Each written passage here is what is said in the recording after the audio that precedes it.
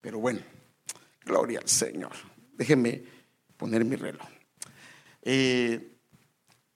Fíjese, cuando nosotros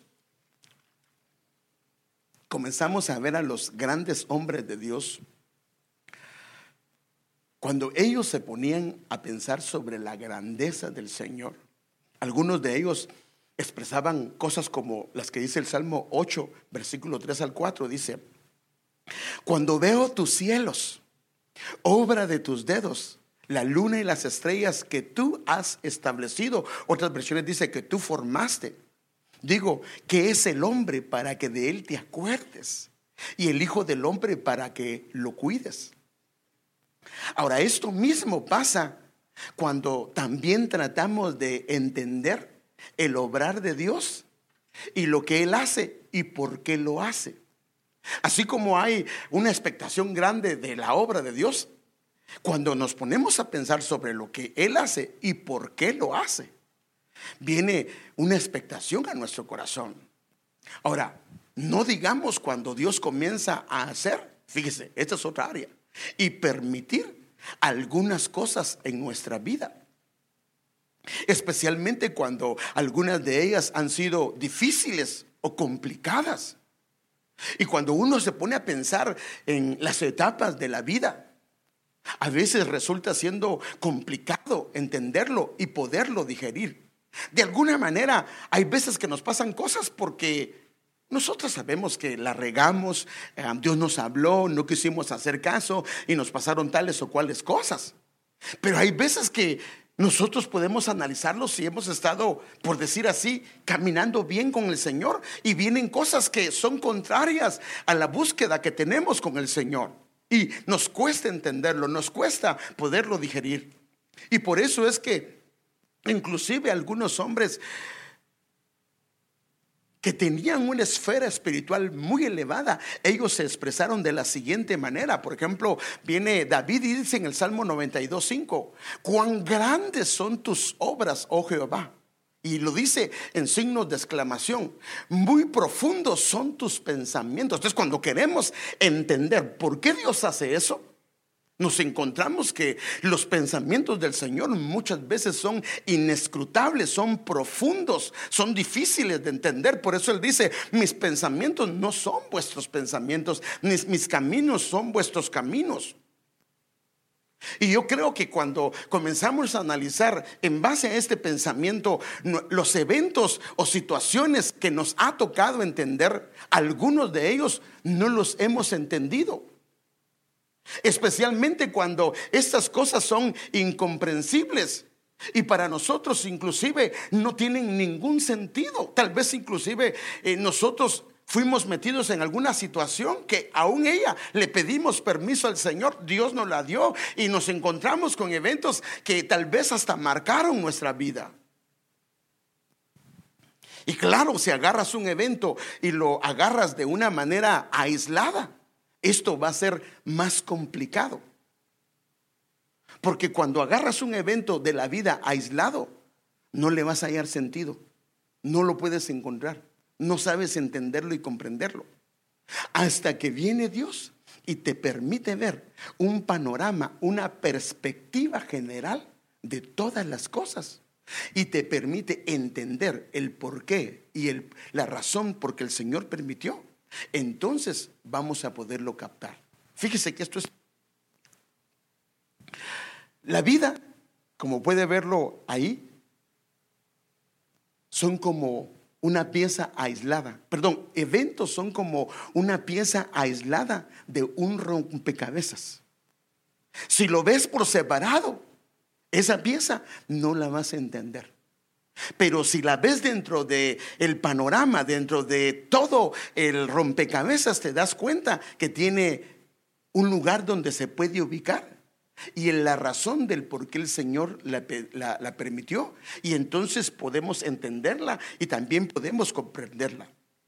Porque aunque está aislada, pertenece a algo mucho mayor, mucho más grande, que está tal vez fuera de nuestra comprensión, pero pertenece a toda una perspectiva general.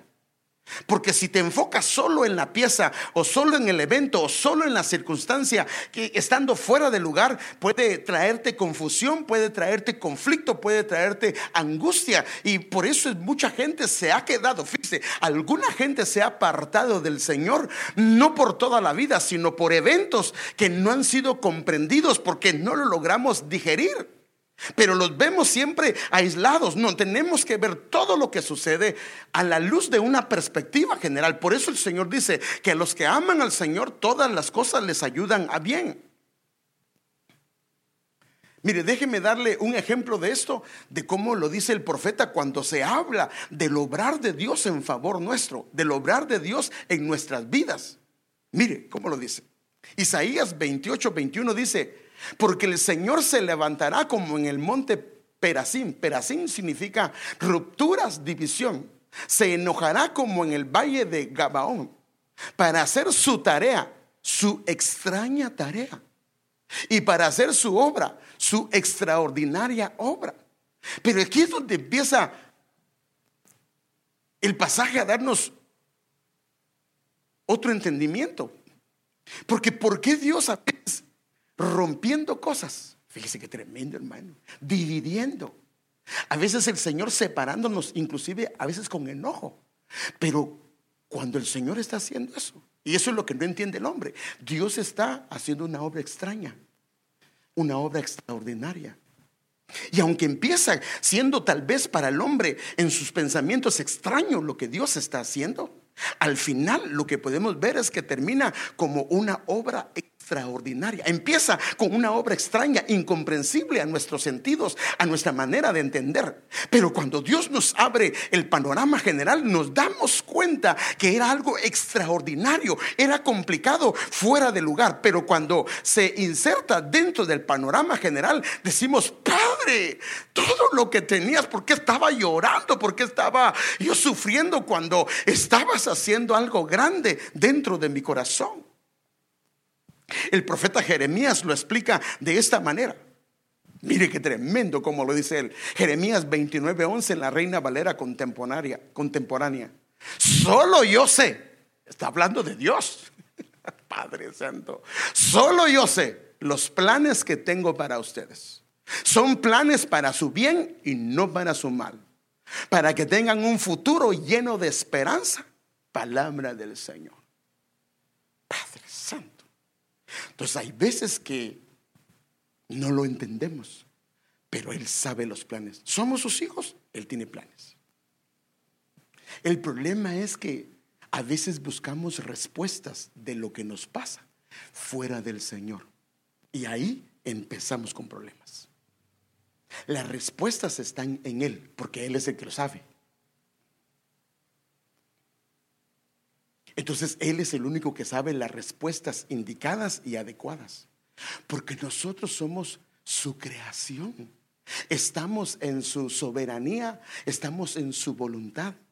Y aquí es donde debemos de aprender nosotros a confiar en el Señor. Cuando una persona comienza a angustiarse y se enoja con el Señor por algo que pasó, es porque no ha aprendido a confiar en el Señor. Y ve una pieza aislada, no lo ve como un panorama, que es una escuela del Señor. Pero nosotros tenemos que aprender a confiar en el Señor. A veces Él no nos explica lo que Él está haciendo antes que sucede.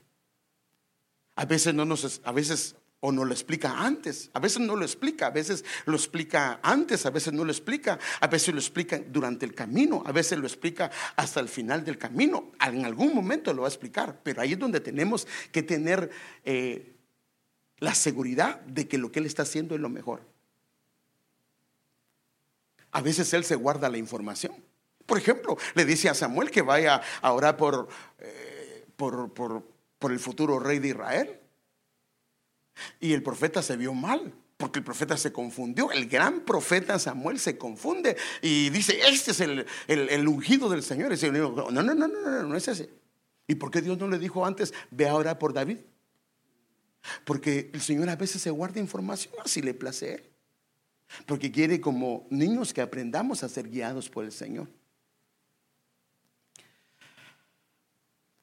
Y a veces no nos dice la información porque no estamos listos.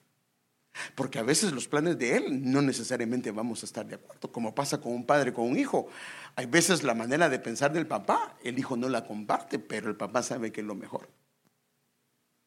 Pero cuando estemos listos y hemos llegado al tiempo indicado, el Señor nos va a dar la información y nos vamos a dar cuenta de la grandeza, de la misericordia, de la gran bendición.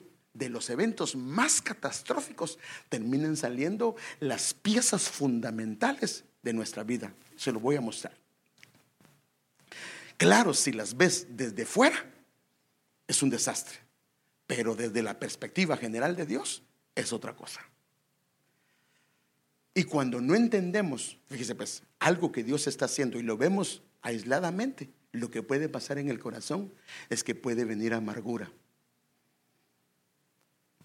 Ahora, si decidimos confiar en el Señor, esta será la expresión de alabanza que saldrá de nuestros labios. Mire, este es Padre. Este es alguien que aprendió. Primero el salmista dice que son muy profundos sus pensamientos. Ahora aquí dice Salmo 139 versículos 17 y 18, dice: cuán preciosos. Ahora, no importa los pensamientos que él tenga, cuán preciosos me son, oh Dios, tus pensamientos, cuán agradable es la suma de ellos. Si los enumerara, serían más que la arena. Despierto y aún estoy contigo. Entonces la finalidad de Dios es que lleguemos a entender en algún momento lo que el Señor hace y por qué lo hace. Porque si no llegamos a entender por qué hace las cosas, podemos olvidar el obrar de Él o podemos olvidar sus misericordias. La falta de entendimiento a la luz de la Escritura puede traer una falta de sanidad. Ejemplo, pasó un evento que fue catastrófico, tal vez inclusive fue sufrido, fue una circunstancia adversa y no vemos el panorama general. Estamos en el camino, llevamos años en el camino, pero estamos amarrados a esa etapa si no entendemos el panorama general y posiblemente fuimos heridos ahí y esa sanidad sigue abierta. Pero cuando entendemos, viene sanidad. Por eso el Señor decía que no se le abran los ojos o que no se le abra el entendimiento. Eso lo dice en Mateo 13:15, para que no haya sanidad. O sea que cuando se abre el entendimiento, lo que hay es sanidad. Entonces uno viene, el Señor le hace entender. Entonces ve aquel evento, dice: ahora sé. Entonces viene sanidad al corazón y ya no uno, ¿por qué, Señor? Ya no viene eso. Esto es muy delicado, hermano, y déjeme enseñárselo. Hay un peligro cuando no se llega a entender, especialmente la manera en que Dios obra en nuestras vidas, ya sea en una perspectiva que lo veamos mal o que lo veamos bien. Cuando es a favor, pues es fácil entenderlo. El asunto es que Dios a veces está con una piedra con lija, a veces con cincel, y hay tiempos de colocar, pero son etapas diferentes. Ahora, ¿en qué etapa estás tú? ¿En qué etapa estoy yo? Entonces, yo quiero que veamos, por ejemplo, a Israel. Fíjese, cuando lo liberaron de Egipto de una manera portentosa, gloriosa, uno a veces se pregunta, pero ¿cómo es posible que este pueblo, siendo liberado de una manera tan gloriosa, Dios les mostró su protección, les mostró su cuidado, les mostró su provisión en todos los aspectos, les mostró una gloria sobrenatural?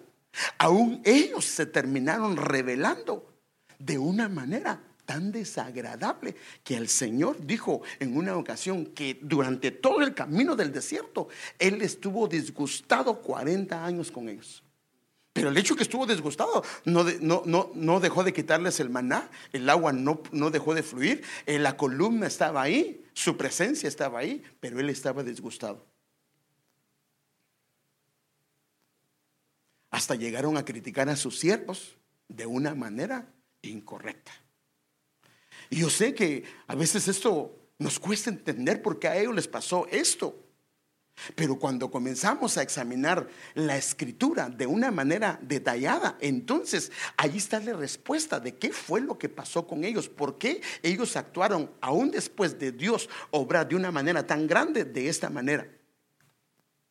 Y claro, esto lo trae Dios para que nosotros reflexionemos con sinceridad, hagamos conciencia de cómo está nuestra vida, para que podamos nosotros seguir adelante. Porque las cosas que Dios hace, algunas no tienen sentido y son a veces a nuestro favor. Es más, mire, yo no estuviera acá si no me hubieran sacado de una iglesia. Lloramos unos días, pero ahora veo el panorama y digo, ahora sé por qué razón me sacaron.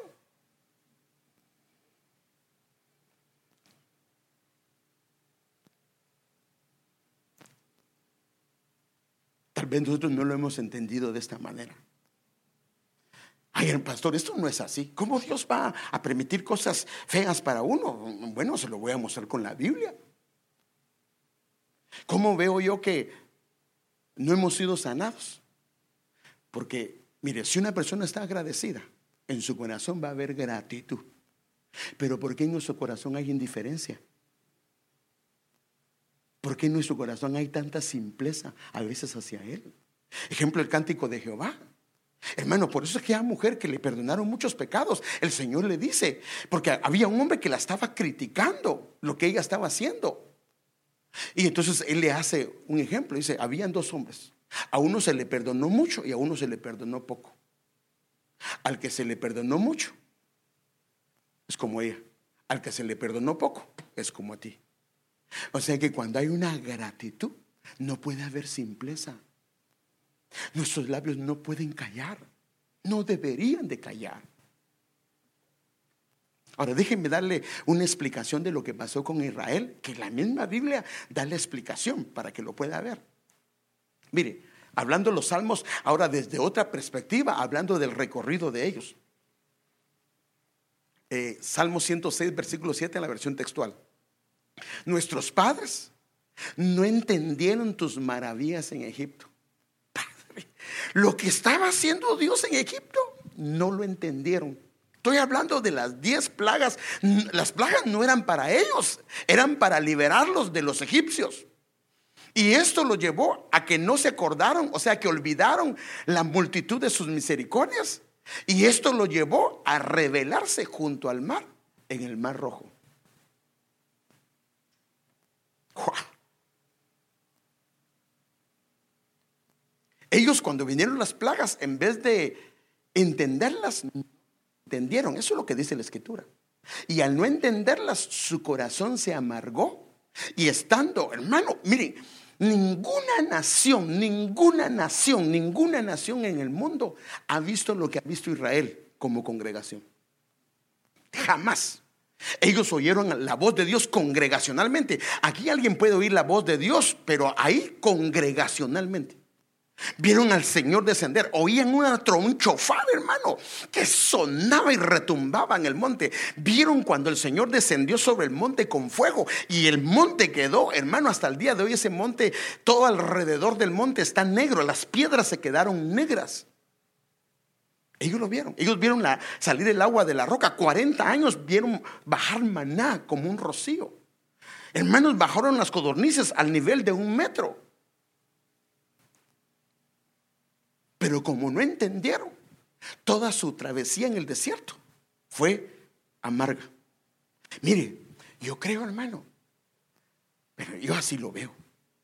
Dios dijo, los voy a liberar y les voy a dar un tour por todo el desierto, para que vean mi gloria, para que vean lo hermoso que yo soy, para que vean cuán grande yo soy. Y hermano, y era un tour especial para toda una nación. ¿Y sabe qué pensaron ellos? Como no entendieron, Dios nos quiere matar en el desierto.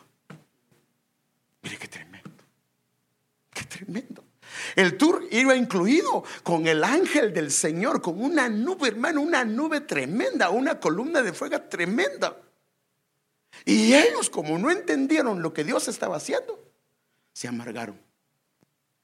Y eso fue lo que llegaron a pensar, que Dios los estaba matando y que los quería dejar matados en el desierto. Así dice la Biblia. Mire, esta palabra no entender significa no alcanzaron a comprender, una falta de capacidad de comprensión, prestar atención, instrucción, enseñanza y todo esto. Entonces aquí es donde nosotros necesitamos, por favor, escuchar a hombres que su caminata la terminaron bien. ¿Qué fue lo que ellos hicieron para que nosotros podamos terminar bien? Por ejemplo, David, su nombre significa bien amado. Nos da la clave de qué fue lo que él hizo. Mire, este hombre en su caminar, él desde niño fue muy sufrido. Escuche bien lo que le voy a decir. Dentro de su familia era el más pequeño y no era querido, era menospreciado. A tal grado que a él, cuando llegó Moisés, ni siquiera lo tomaron en cuenta para llamarlo. O sea que ni siquiera lo miraban como hijo. Lo tenían allá, solito, como un pastor.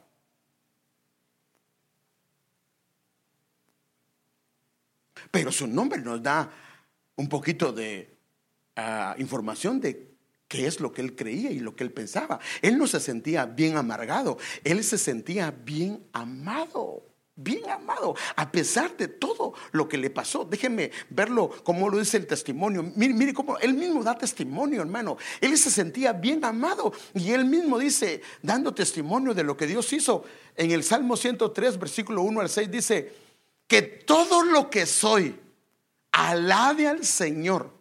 Que todo, con todo el corazón alabaré su santo nombre. Que todo lo que soy, otra vez alabe al Señor. Que nunca olvide todas las cosas buenas que hace por mí. La versión de las Américas dice que nunca olvide ninguno de sus beneficios. Padre Santo. Cuando ve la vida de David, hermanos, nosotros no hemos nada comparado con ese hombre. Él se sentía amado por el Señor. Y mire lo que dice este salmo, pero déjenme que se lo siga leyendo. Mire lo que decía.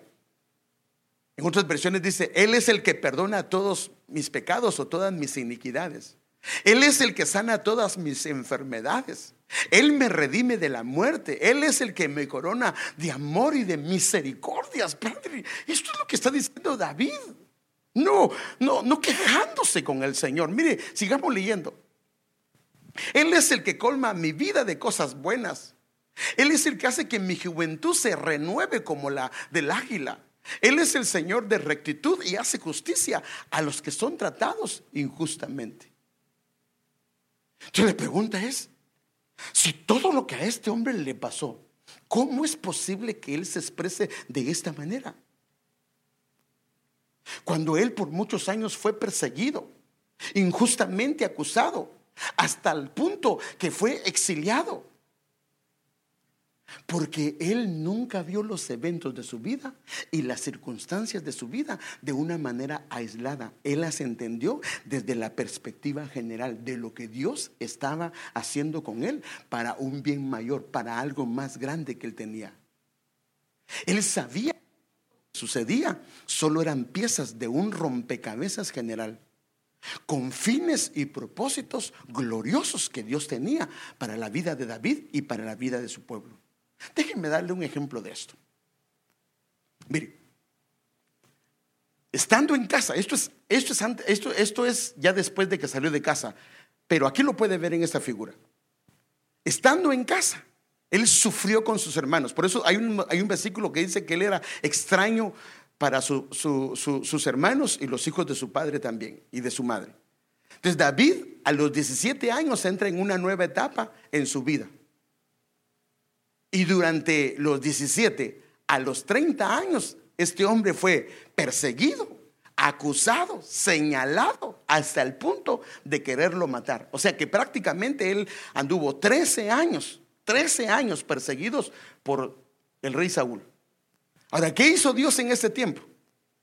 El Dios estaba trabajando su vida. Fue donde, fíjese qué tremendo, hermano. En este tiempo fue donde él escribió la mayoría de los salmos. Los salmos que nosotros conocemos, la mayoría de ellos fueron escritos durante estos 13 años. Porque en estos 13 años Dios quería quitarle la rebelión de su corazón. Quería trabajar su carácter, quería trabajar su personalidad. Muchos de los eventos que nos suceden no es otra cosa sino un obrar de Dios para trabajar áreas. Porque cuando Dios va a colocar a un hombre o a una mujer en puestos grandes, una persona que su carácter no ha sido trabajado con poder en mano, puede hacer estragos dentro del pueblo del Señor. Te viene Dios y aquí vemos a alguien que lo iba a usar como rey, lo trató. Porque 13 años significa rebelión. Ese fue el tiempo que él trató con él. Entonces, en base a esto, yo quisiera tratar un tema con ustedes. Y le iba a poner otro tema. Fíjese, no sé si este micrófono está malo. ¿Me lo pueden cambiar, por favor? Porque cada rato se me va la voz, o no sé si yo soy el que dejo de hablar. Fíjese. Aleluya, gracias por la vida de Mario y la vida de Sergio. Gloria al Señor. Fíjese, qué tremendo. A este mensaje se llama enviados del Señor encubiertos. Pero a mi hija le había dicho que le quería poner este nombre: Men Undercover. ¿Cómo le quedó el ojo? Men Undercover. Pero después dije, no, hombre, esos hermanos se me van a espantar. ¿Qué es ese título? Porque no tiene nada de cristiano o nada de bíblico. Pero ya después dije, no, mejor vamos a aterrizar y mejor lo vamos a hacer más espiritual. Entonces, el tema se llama enviados del Señor encubiertos. Ahora, aquí es donde yo quiero llevarlo, como Dios en su soberanía muchas veces utiliza situaciones, etapas, eventos en nuestra vida que tal vez nosotros no entendemos, no comprendemos, no le encontramos sentido, pero que estos son para un bien mayor, que estos son para algo que el Señor quiere hacer más adelante y quiere darnos bendiciones, posiciones, honores gloriosos. Pero hay cosas que Él necesita hacer. A veces inclusive no estamos conscientes y eso es lo que el enemigo quiere, que nos enfoquemos en ello. Pero yo creo que estamos siendo enviados, o tal vez somos puestos en posiciones que no entendemos para lo que Dios quiere hacer más adelante. Ahora, no necesariamente las vamos a entender, no necesariamente. Tal vez inclusive temporalmente seamos encubiertos. ¿Qué es una persona, por ejemplo, en estas entidades como el FBI, la CIA y todo esto? Le llaman hombres encubiertos porque ellos vienen y se hacen pasar, por ejemplo, como uno que vende drogas dentro de un grupo de ellos. Y ellos ni siquiera lo saben que este es policía. Y por eso se llama, porque él está cumpliendo una función que no es la que es, pero que sí es en cierto sentido. Entonces tal vez nosotros en la etapa de nuestra vida hemos sido encubiertos porque Dios tiene propósitos y luego los vamos a entender o ya los hemos entendido. Y cuando entendemos esto, hermano, nosotros se nos vuelve una gran bendición. Entonces yo quiero contarle algunas historias de hombres y mujeres que fueron puestos encubiertamente, pero a la vez en situaciones difíciles y adversas, pero que al final podemos verlos en la escritura, que fueron llevados a lugares de honor y condiciones de gloria y honor que nadie más se hubiera imaginado nunca jamás. Aunque tal vez en el camino antes de llegar, las funciones que ellos tuvieron, por decirlo así, temporales, eran tan distintas al final de lo que Dios les quería dar a ellos. Entonces ahora la pregunta es, ¿por qué Dios permitió que fuera de esta manera? Bueno, Él es Dios. Él sabe qué es lo que necesitamos para que nuestro carácter sea trabajado, nuestra personalidad. Porque lo que Dios tiene es grande y entonces para cada uno tiene propósitos diferentes. Y como ya empezamos a hablar de este hombre David, queremos seguir hablando un poquito de él para que vea la manera encubierta que Dios lo mandó a él. Por ejemplo, para David el plan era que iba a ser rey de Israel. Ahí está claro en la escritura. Pero ¿cómo lo metió al reinado? ¿Cómo lo metió al gobierno? Lo metió como músico. No entró como rey. Ya estaba ungido como rey, pero él no entró como rey. Él entró como músico. O sea que estaba encubierto por Dios Él sí ya sabía, porque ya sabía que iba a ser rey. O sea que hay casos en los que el hombre sabe y la cubierta sabe por qué es. Y hay casos que la encubierta de Dios no la sabemos. Pero en el caso de él fue encubierto como músico. Luego viene Dios y lo pone como héroe cuando ganó a Goliat. Lo vuelve a levantar otra vez y lo pone como capitán de un grupo. Lo llega a ser hasta general del ejército de una de las facciones del ejército de Saúl. Y cuando el rey descubre que este estaba encubierto y que iba para ser rey, entonces lo mandan a ser exiliado. Pero todo, hermano, lo que quiero mostrarle es que hay encubiertas de Dios. Tal vez ni sabemos que las funciones que estamos haciendo hoy no son otra cosa, sino que es una función temporal para trabajar áreas de nuestra vida para lo que Dios tiene. Cuando vemos la vida de David, fue un trato continuo del Señor.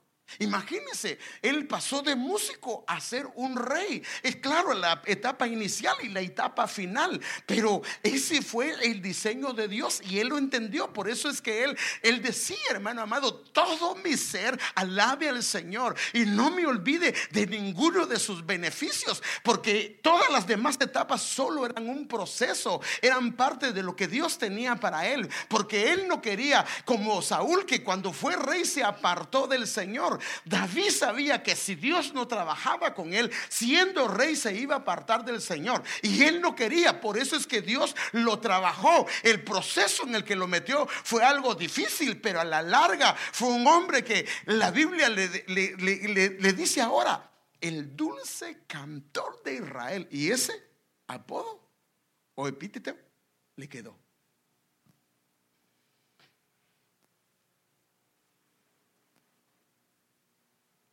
Padre Santo,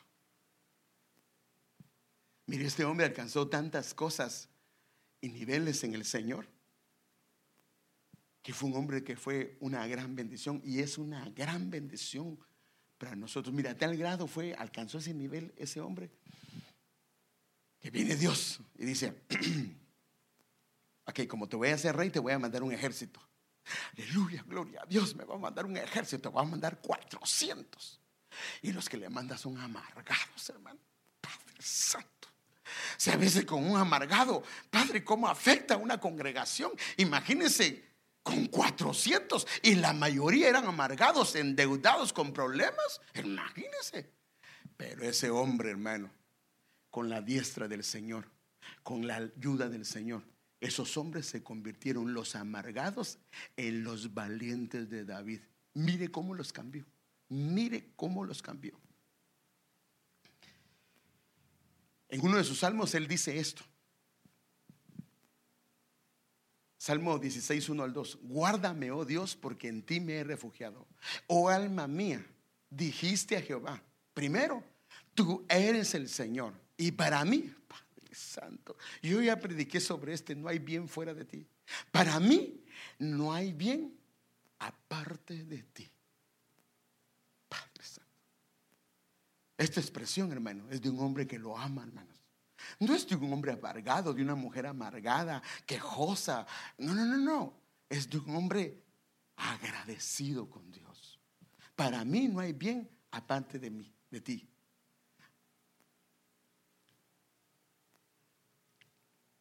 Ahora quiero enseñarle. Este es lo que es David, pero ahora quiero enseñarle de otro que también llegó encubierto. José, Dios dijo: te quiero de gobernador. Y entonces, ¿y de gobernador de qué? Él pensó que de su casa, y sí lo fue a hacer de su casa. Y por eso le comenzó a hablar los sueños a sus hermanos, pero este se mandó, era que los guardara. Pero lo primero que, en el caso de David, lo mandó como músico. En el caso de perdón hermano José, porque me está escuchando, no sino en el caso de José, lo manda como esclavo. Luego lo hace administrador y mayordomo. Entonces uno diría: ya, ahí va para arriba. Y de repente dice Dios: no, todavía te falta un poquito. Te mando otra vez y te meto en la cárcel. Padre Santo. Y como cuando ya le comenzaron a dar privilegios y le comienzan a dar un tirito y le comienzan a poner, y de repente ya nada. Y más bien lo ponen en la puerta o lo ponen en el parqueo y dice, ¿y ahora qué?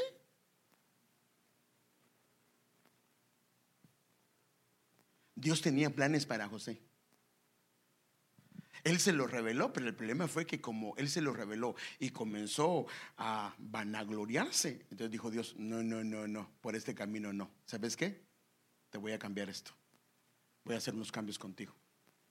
Porque comenzó a ufanarse en sus hermanos, diciéndole, ¿saben qué? Yo tuve un sueño y mi espiga se puso así grandota, y todos ustedes se me postraban. Y Dios lo comenzó a ver, dijo, no estás listo, papadito, así de que voy a hacer un cambio contigo. Y entonces lo comenzó a hacer esto. Mire, quiero que dejen la pantalla un momentito. José era un joven amado por su padre, eso está claro en la escritura, a tal grado que su padre lo prefería. Entonces viene el Señor y permite que los hermanos lo comiencen a odiar de una manera, hermano, que la Biblia dice que no le podían hablar pacíficamente, a tal grado que habían dos mujeres de Jacob que eran sus mujeres, por decirlo así, primeras, y habían dos que eran siervas de sus mujeres, se puede decir, ¿va? O sea, en cierto sentido, ¿cómo se podría decir? En nivel, los hijas de los siervos eran menor, y entonces a José lo pusieron con los hijos de las siervas, ni siquiera con los hijos de Raquel y Lea. Entonces fíjense, pues, odiado por sus hermanos. Luego vienen y lo venden. Lo vendieron como un objeto, como que fuera un animal. Perdónenme, a él lo vendieron. Y luego viene el Señor y permite, y por eso le digo que viene el Señor y lo comienza a bendecir, lo ponen de mayordomo, de administrador, y entonces él mismo pensó que dijo, ya se acabó todo esto. Y Dios dijo, no, te falta todavía un poquito, y algo pasó, porque mire, escuche lo que le voy a decir. Algunos piensan que él sí cedió ante la esposa de Potifar, porque ¿por qué la esposa de Potifar tenía las vestiduras? Solo que ya cuando tenía las vestiduras, el temor del Señor vino y entonces salió huyendo. Entonces Dios dijo, aún te falta un poquito. Y entonces viene Dios y otra vez lo meten, lo acusan porque él no hizo nada, acusan injustamente y lo encarcelan. Y aquí prácticamente se olvidaron de él. Humanamente fue olvidado, sin esperanza alguna. Le interpreta los sueños a dos altos oficiales del faraón. A él se le olvidó, pero fue Dios, hermano. Mira, a veces pasa, si yo le ayudé a ser hermano, yo le ayudé a ser hermana, y qué ingrato, y ahora ni me agradece. Es que él se le olvidó que le ayudaste. Dios lo permitió para probar tu corazón. ¿Por qué lo hiciste? ¿Lo hiciste para el Señor o lo hiciste para quedar bien con el hermano? ¿O lo hiciste para quedar bien con la hermana? Si lo hiciste para el Señor te va a recompensar. Pero a veces Dios permite que ni siquiera gracias nos den para ver dónde está nuestro corazón. Entonces este hombre hizo favores y hasta aquí. No, ahora quiero decirle algo. Él llegó a entenderlo. Bueno, déjeme, se lo voy a decir más adelante. Pero cuando llegó el tiempo y dijo Dios, ya, cuando todo parecía terminado y acabado. Porque escuche bien, cuando él estaba, y le voy a decir por qué entendió, porque aquí está la clave.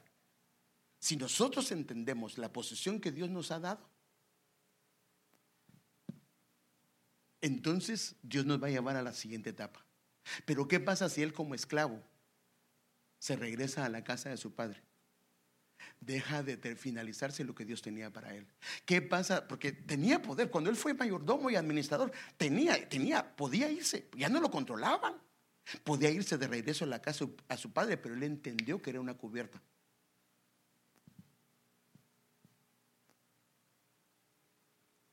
¿Qué pasa si a ti te han dado una encubierta? Te han mandado de encubierto, te han puesto de alguna área. Tal vez no es la que Dios te ha hablado, pero te han puesto ahí. Pero es temporal para trabajar algunas áreas. Pero no, a mí no me toman en cuenta. Aquí, bueno, ¿Te puedes ir? Se puede parar lo que Dios tiene para ti. Ahora, cuando se llegó el tiempo, mire lo que hizo Dios con Faraón. Lo que hizo Faraón fue Dios con José, pero a través de Faraón. De inmediato, cuando lo sacaron, hermano, en un día, el Faraón se quitó el anillo oficial. Esto habla de autoridad. Y se lo puso a José. Hizo que lo vistieran con ropa de lino fino. Le dio grandeza y honor y dignidad delante de los demás. Le pusieron un collar de oro en el cuello. Le hablaba de grandeza en el aspecto de posición económica.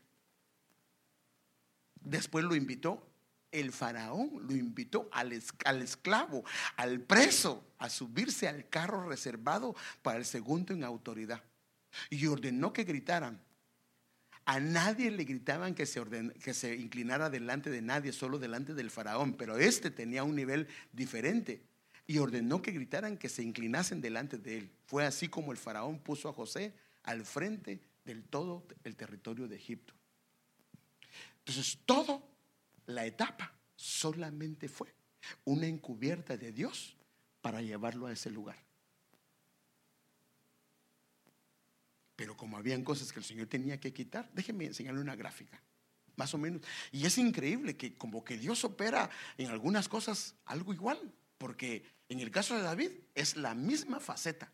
En el caso de este es José. ¿A qué edad inició la prueba de él? A los 17. ¿Cuándo finalizó la prueba? A los 30. Igual que David. ¿Y qué pasó en esos 13 años? Bueno, era tratar con su carácter, desarraigar la rebeldía de su corazón, trabajar su personalidad, su humildad. Y entonces cuando él vio esto, aunque fue duro y difícil, los salmos ahora, mucho tiempo atrás, dan una perspectiva de lo que pasó, porque José lo llegó a entender. Porque mire lo que dice. Los salmos dicen, pero Dios no fue sus hermanos. Mire, eso es tremendo. Si alguien te hizo daño, tal vez no fueron ellos. Dios lo permitió. Pero mira, pero Dios envió delante de ellos. Aquí dice que José fue enviado.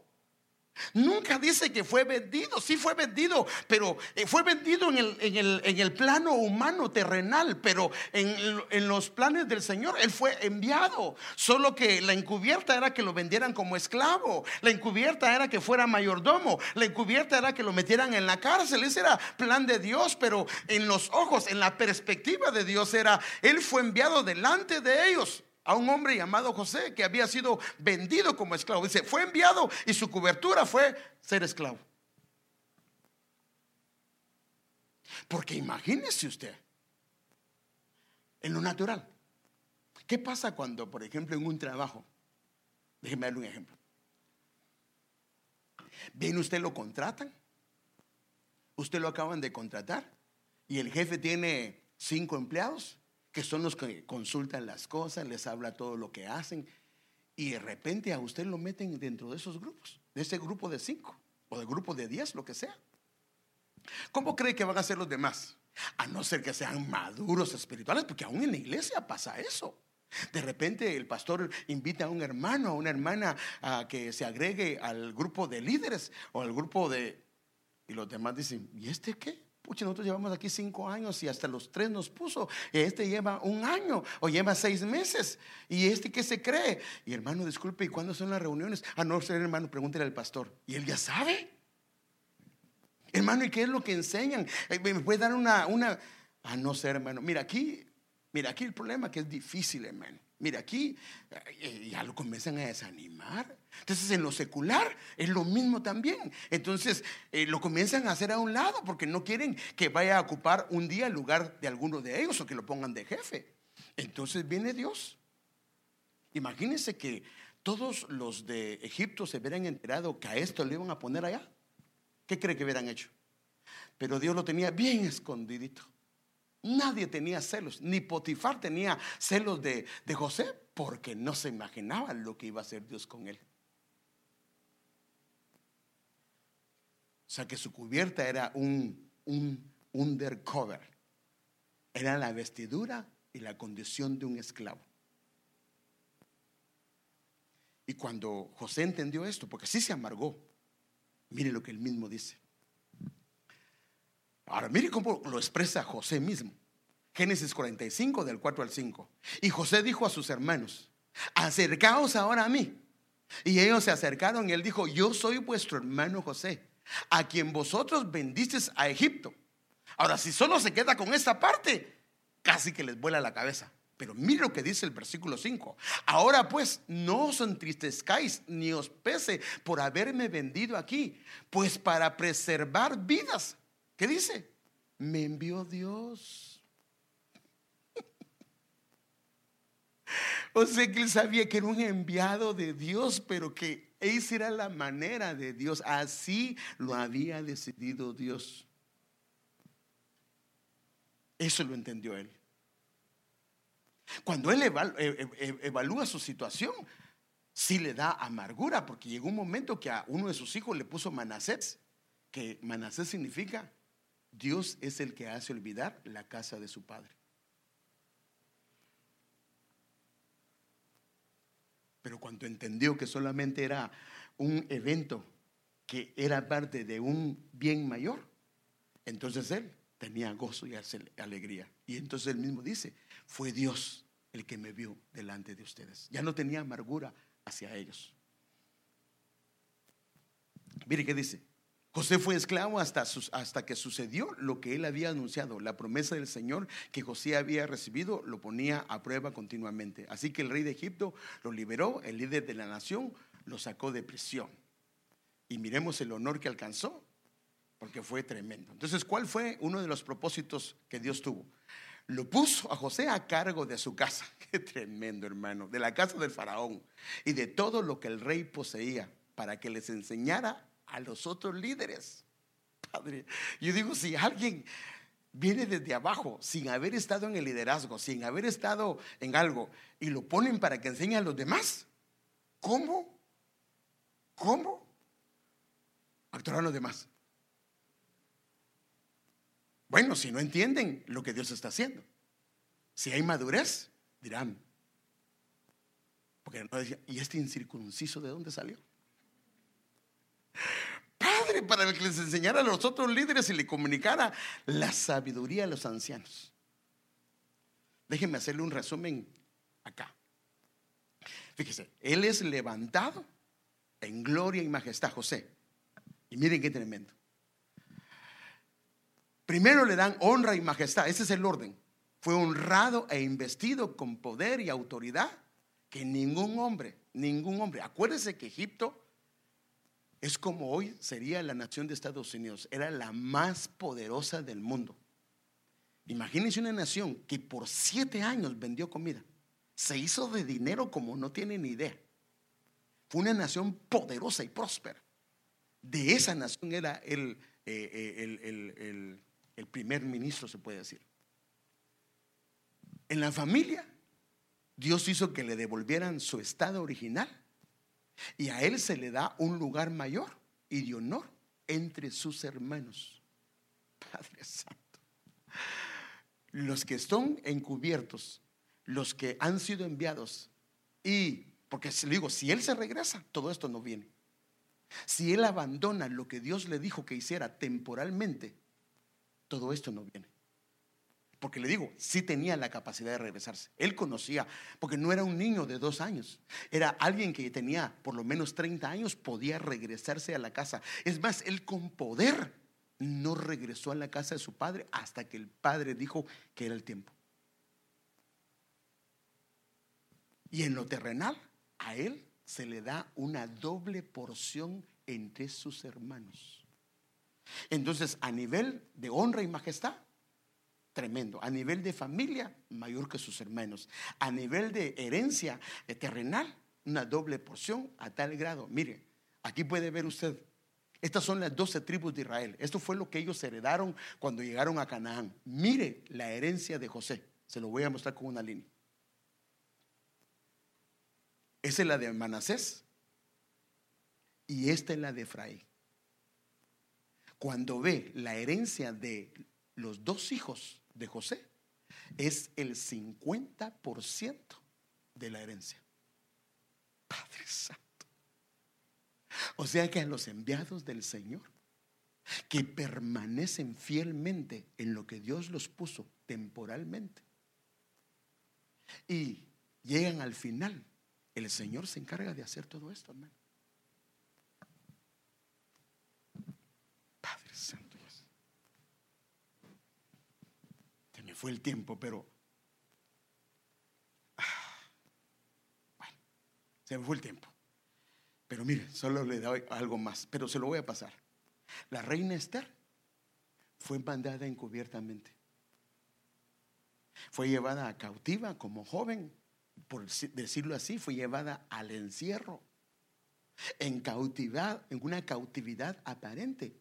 Pero la finalidad de Dios era hacerla reina. O sea, su cautiverio, su encierro era temporal, a tal grado que nadie sabía que era judía. Por eso ella se llamaba Esther, no Hadasa, su nombre judío. Pero solo era una encubierta de Dios. Porque ¿qué hubiera pasado si todo el mundo hubiera sabido que ella era la futura reina? La comienzan a traer cortita. Pero Dios dijo: no, te voy a tener encubierta. ¿Y qué hizo ella?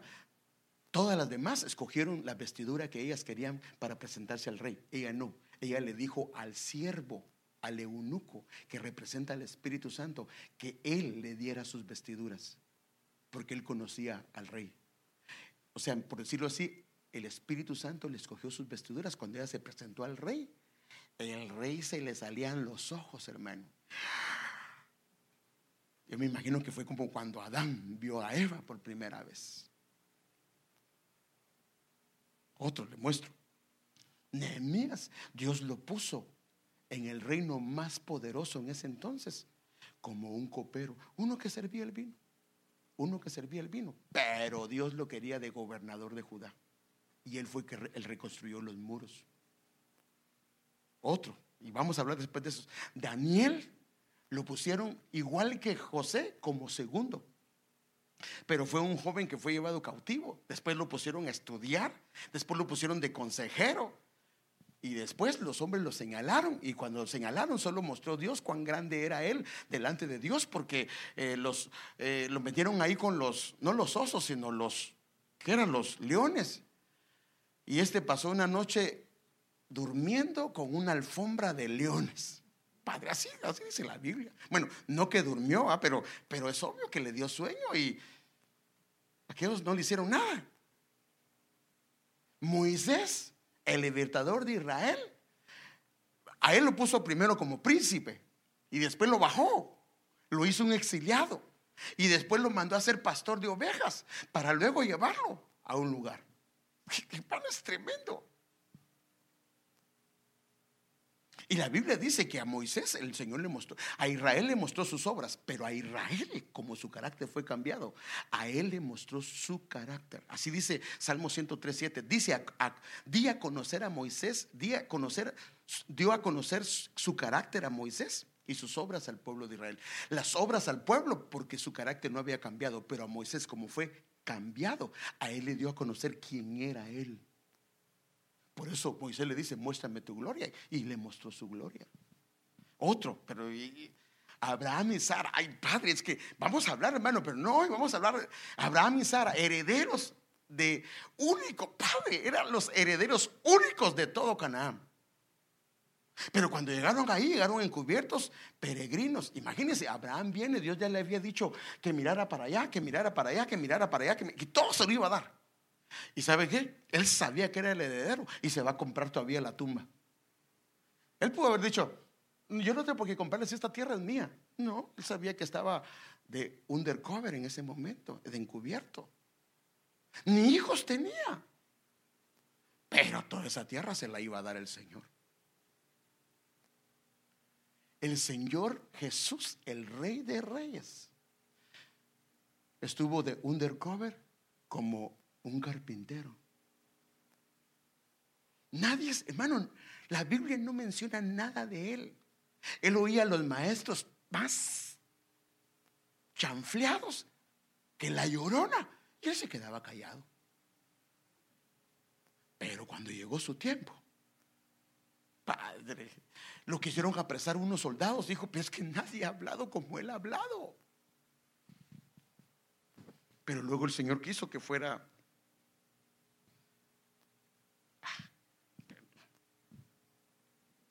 Pero luego él quiso que fuera rechazado, que fuera crucificado. Pero ahora a él se le ha dado un nombre, que la Biblia dice que es un nombre sobre todo nombre. Bueno, ya paro lo menos. ¿Puedes pasar, Andrea, por favor?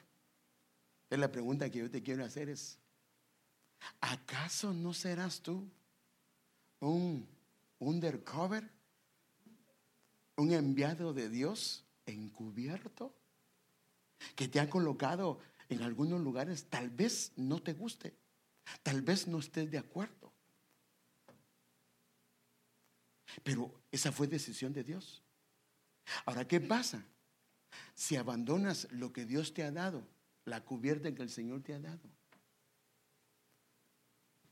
¿Qué pasa si la abandonas? Todo lo que Dios tiene se puede inhabilitar.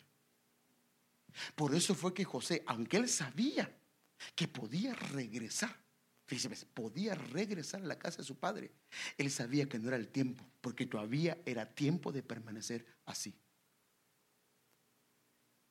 Es más, pudo haber dicho, ¿por qué no me fui cuando era administrador y mayordomo de Potifar? Por no haberme ido a tiempo. Ahora tal vez los enemigos le decían, porque no te fuiste a tiempo, mira ahora cómo estás. A la cárcel te mandaron.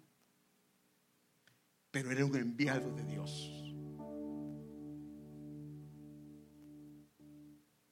Pues somos la obra maestra de Dios. Él nos creó de nuevo en Cristo Jesús. O sea que tú eres una obra maestra del Señor, a fin de que hagamos las cosas que preparó para nosotros tiempo atrás. O sea que lo que tú vas a hacer está diseñado por Dios. Por eso la Biblia dice que estando en el vientre, Dios diseñó los días y lo que haríamos. Pero ¿no será que Dios diseñó una manera en la que tú debes de estar temporalmente, en lo que Dios te da el lugar que Él quiere?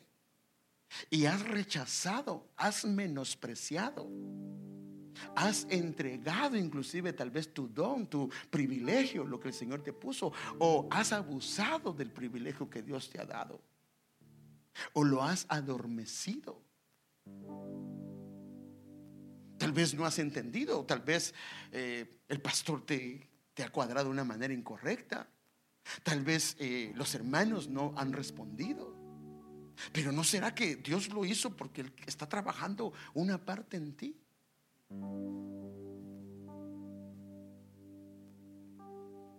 El día que me dieron la cobertura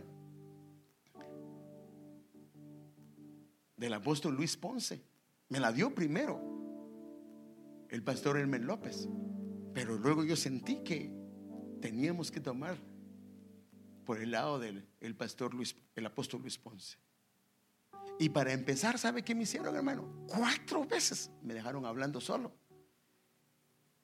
Padre Santo, por decirlo así, me menospreciaron.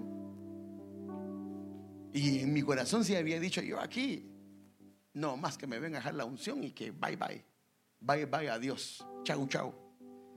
Pero no era eso.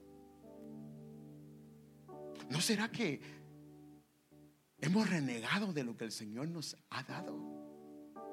¿No será que has renegado de la posición? Tal vez estás buscando lugares que no son el plan de Dios. ¿No será que estamos buscando un lugar donde Dios no nos quiere? Y donde Dios nos quiere, que ya el Señor nos ha hablado, lo hemos rechazado. Pero si es plan de Dios, agarremos el camino. Es que yo no entiendo por qué, hermano, entonces ¿para qué estudié tanto? Pues sí, tal vez estudiaste mucho, pero así fue el plan de Dios. Y mejor como hizo David: Señor, yo no sé por qué lo haces, pero tú eres mi Señor, todo mi bien proviene de ti, y yo, aunque no entienda, yo voy a hacerlo.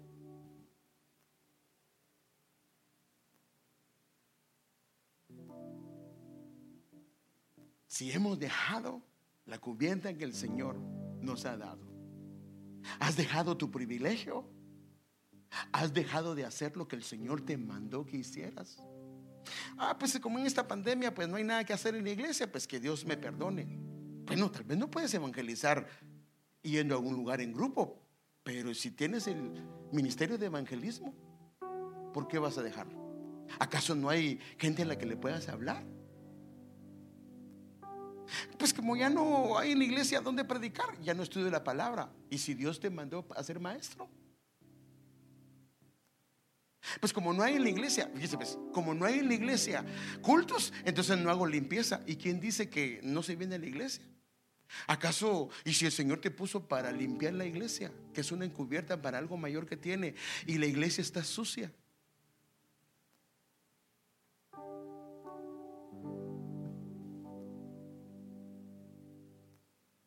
¿Será que la pandemia inhabilitó los dones y los llamados que Dios nos ha dado temporales?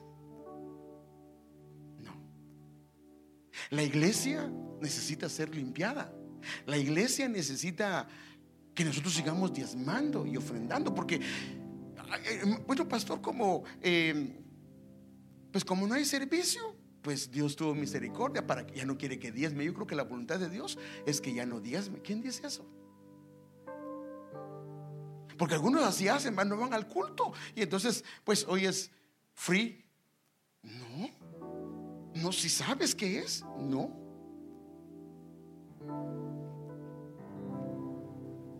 Hermanos, la cubierta en el Señor nos ha dado es hermosa porque fue diseñada por Él. Y si has abandonado tu privilegio, y si te has dormido, si hay indiferencia, hermano, o si estás pasando por una situación que no entiendes, no te preocupes, confía en el Señor, que Él sabe por qué lo hace. Entonces yo quiero hoy que oremos al Señor, y si es posible le pidamos perdón al Señor si hemos abandonado el ministerio. Tal vez el ministerio es de servir, tal vez el ministerio es de música, tal vez el ministerio, hay tantos ministerios que pueden ser inclusive temporales, como en el caso de David. Era músico y sí siguió practicando la música, pero después él tuvo un reinado.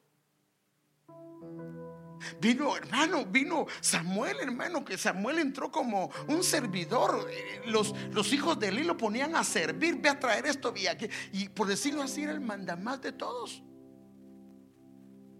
No el mandamás, sino ¿cómo se le llamarían? El que hace los mandados, el mandadero de todos. Pero a él le habló Dios, a él le habló el Señor. ¿Por qué has abandonado tu privilegio? ¿Por qué has abandonado tu llamado? ¿Por qué has abandonado lo que el Señor te ha dado?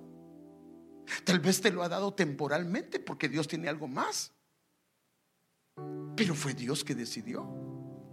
Te metió en una situación X o Y. No te preocupes. Si tú eres hijo de Dios, estás bajo el control y la soberanía de Dios. Pero lo que el Señor quiere es que no haya amargura, sino que haya gozo en lo que haces. Ya sea que te pongan en la puerta, ya sea que te pongan a limpiar la iglesia, ya sea que te pongan a donde te pongan, que haya gozo. Mire, ahorita por ejemplo, le agradezco al Señor. Hicimos un llamado para venir a preparar para hacer el servicio del 4 de octubre. Y le agradezco a Dios por esos valientes. Vinieron 15 o 16 personas, varones. Pero ¿cuántos varones son de la iglesia? ¿Cuántos hay?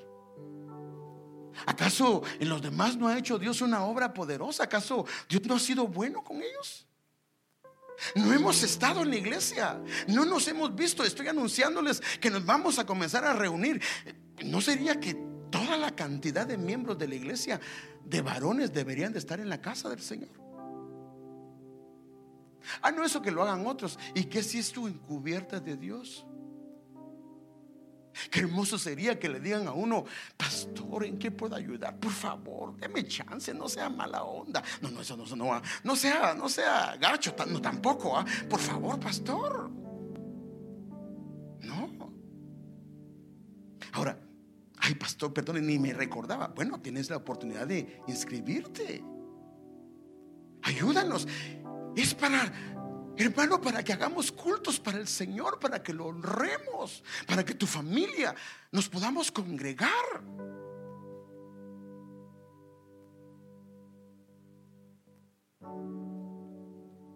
Los enviados del Señor. enviados del Señor, encubiertos. Amado Padre,